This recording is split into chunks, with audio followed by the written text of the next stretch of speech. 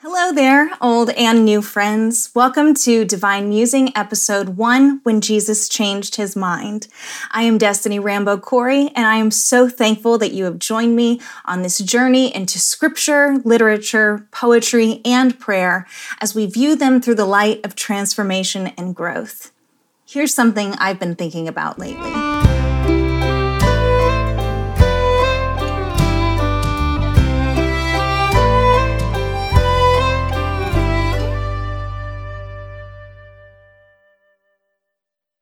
Before my spiritual father, Bishop David Huskins, passed away, he preached the message that is the foundation for today's topic.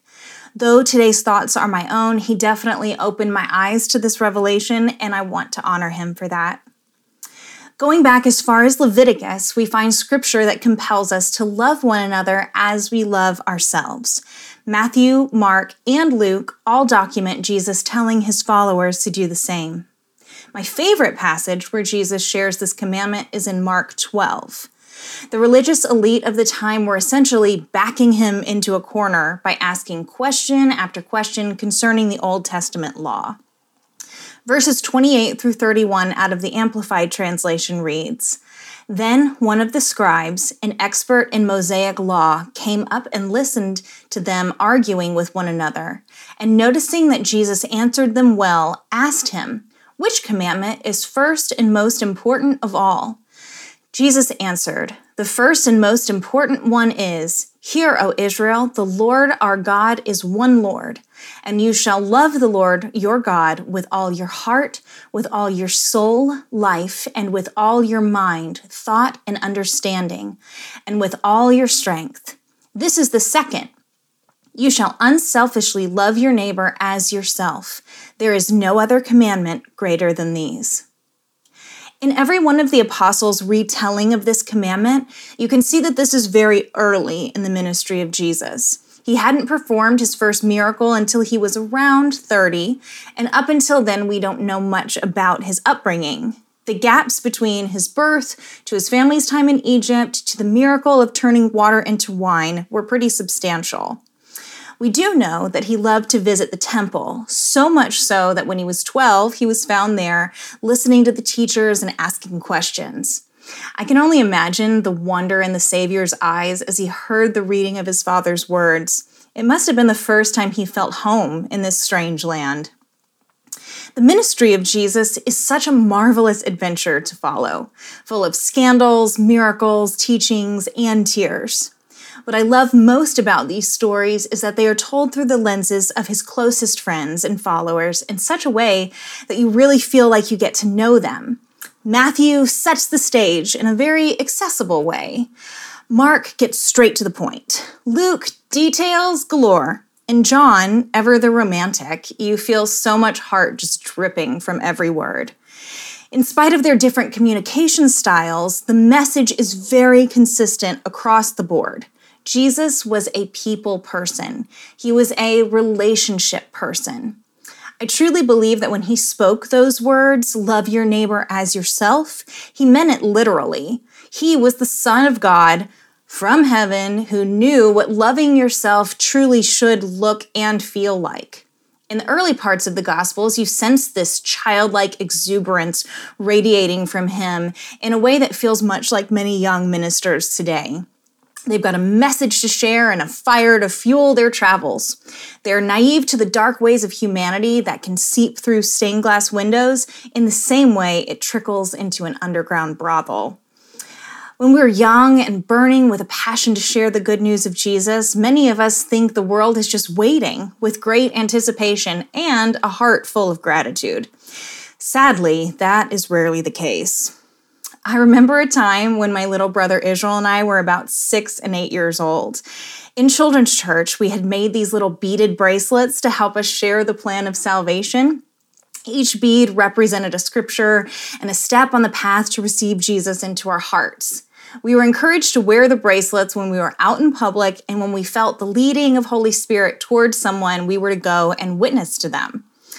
One night after a late church service, we were out to eat at some 24-hour pancake house, and Israel noticed a man and woman sitting at a booth nearby.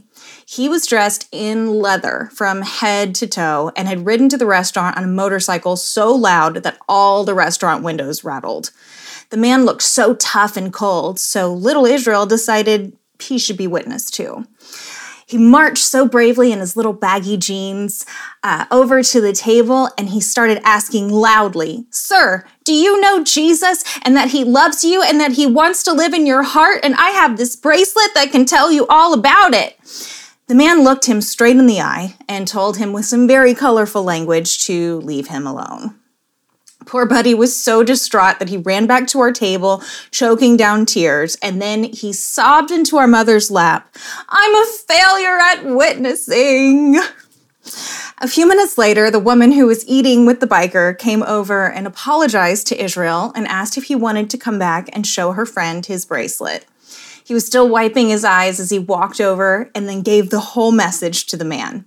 At the end, when Israel asked if he could pray with him, the man declined, but apologized for being so rude to him.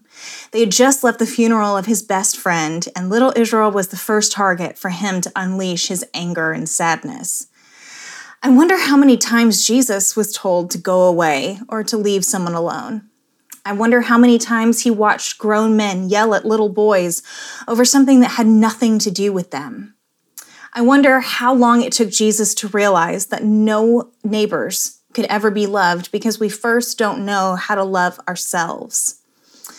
I have to believe this thought weighed on him so much so in his final days that he gave a new commandment right in the middle of the Last Supper.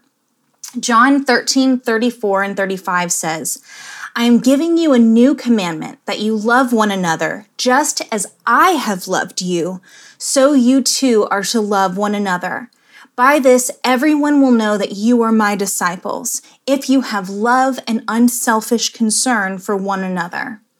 He reiterates this new commandment 2 more times at the end of the meal. John 15:12 says, "This is my commandment, that if you love and unselfishly seek the best for one another, just as I have loved you. No one has greater love nor stronger commitment than to lay down his life for his friends. You are my friends if you keep on doing what I command you. I do not call you servants any longer, for the servant does not know what his master is doing. But I have called you my friends, because I have revealed to you everything that I have heard from my Father. You have not chosen me, but I have chosen you, and I have appointed and placed and purposely planted you, so that you would go and bear fruit and keep on bearing, and that your fruit will remain and be lasting, so that whatever you ask of the Father in my name, he may give it to you. This is what I command you, that you love and unselfishly seek the best for one another." When I look into the chaos of the world today, not much has really changed since he ascended, and I can understand why Jesus seemingly changed his mind about where our love for others should come from. Or maybe he didn't change his mind. Maybe when he first told us to love one another as we love ourselves, he knew that we are selfish in our humanity, that his opening line, so to speak, needed to be something we could relate to. Most people believe we know how to love ourselves to some degree, right?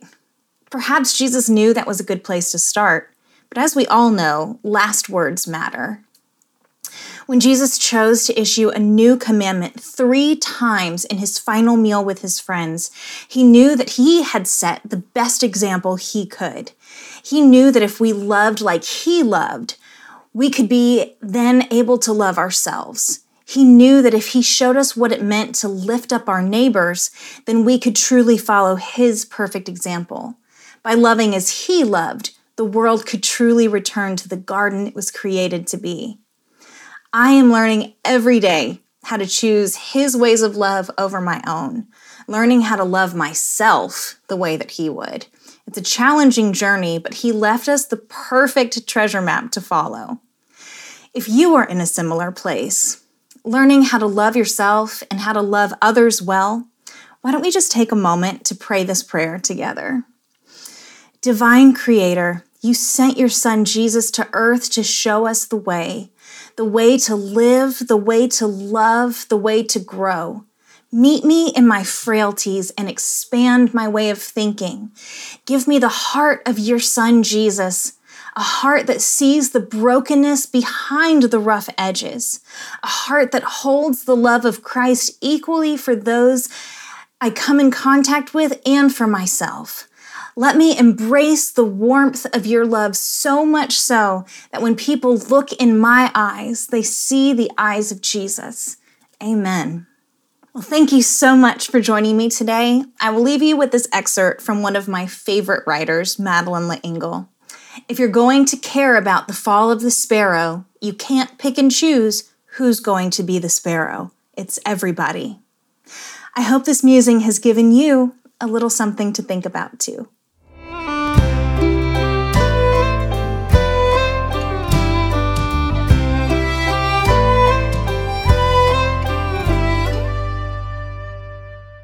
Thank you so much for joining me today for Divine Musing. For more information, head over to www.rambocorey.com.